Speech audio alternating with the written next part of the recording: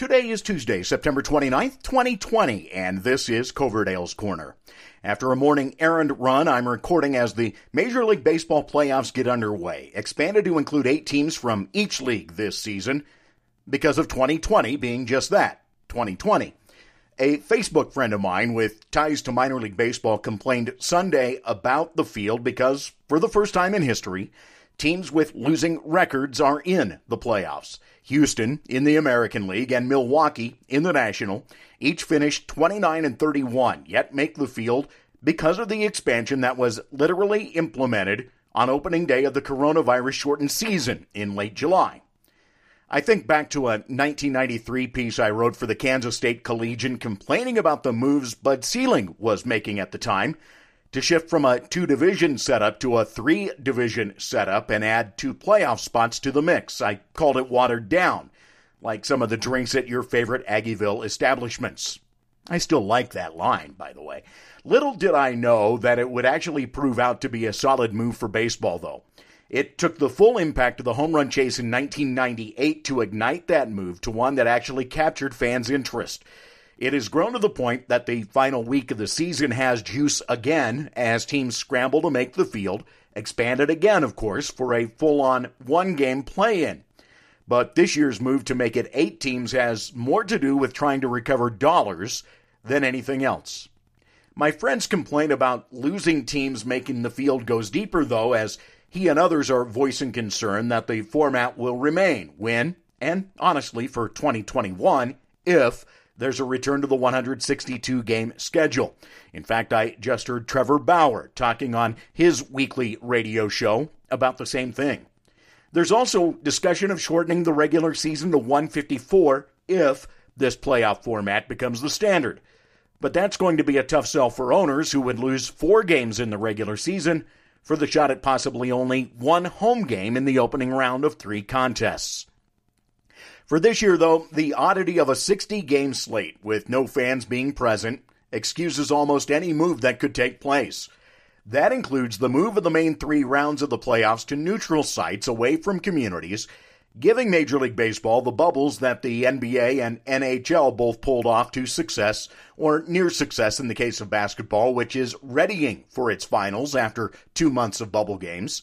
The NHL gets to pop theirs after Tampa won the title last night. Now there's word of Tennessee players and staffers testing positive for coronavirus as they and the Vikings have to stop their day-to-day activities for the moment, and the NFL has its first outbreak since a handful of cases turned up during summer workouts. We're on the cusp of October, where the CDC recommends those flu shots, and it's another priority point, if you will, in the ongoing fight against COVID-19.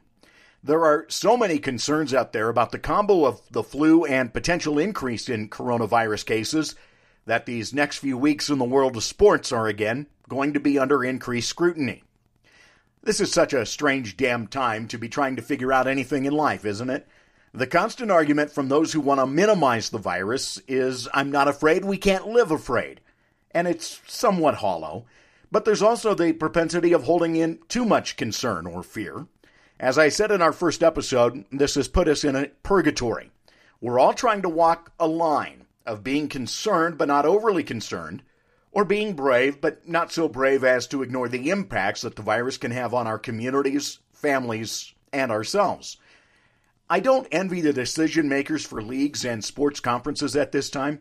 Really, in many ways, those folks are just a smaller version of the respective state and federal governments trying to deal with the realities of the situation, knowing the decisions impact people both in their well-being physically, mentally, and financially.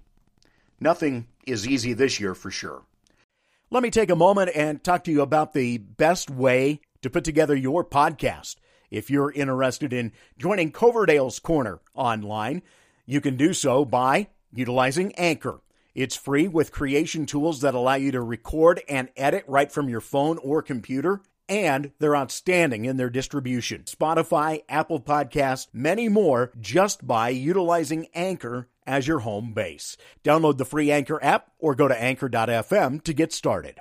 So, the quick picks for the first round of the playoffs, mostly blind as I did not watch any baseball over the past week. I see the Twins, A's, Blue Jays, and Yankees getting through the first round in the American League. The National League will be the Reds, Cubs, Padres, and Dodgers. Now, I'm not bold enough to try to go from there, especially in 5 days. Anything can change in this crazy damn year. Today's episode art, a calming photo I've enjoyed for a number of years. One of my cousins and her family renovated the barn at my maternal grandparents' old farm to their home, while retaining the charm of a barn on the edge of a field. I look forward to our chat tomorrow.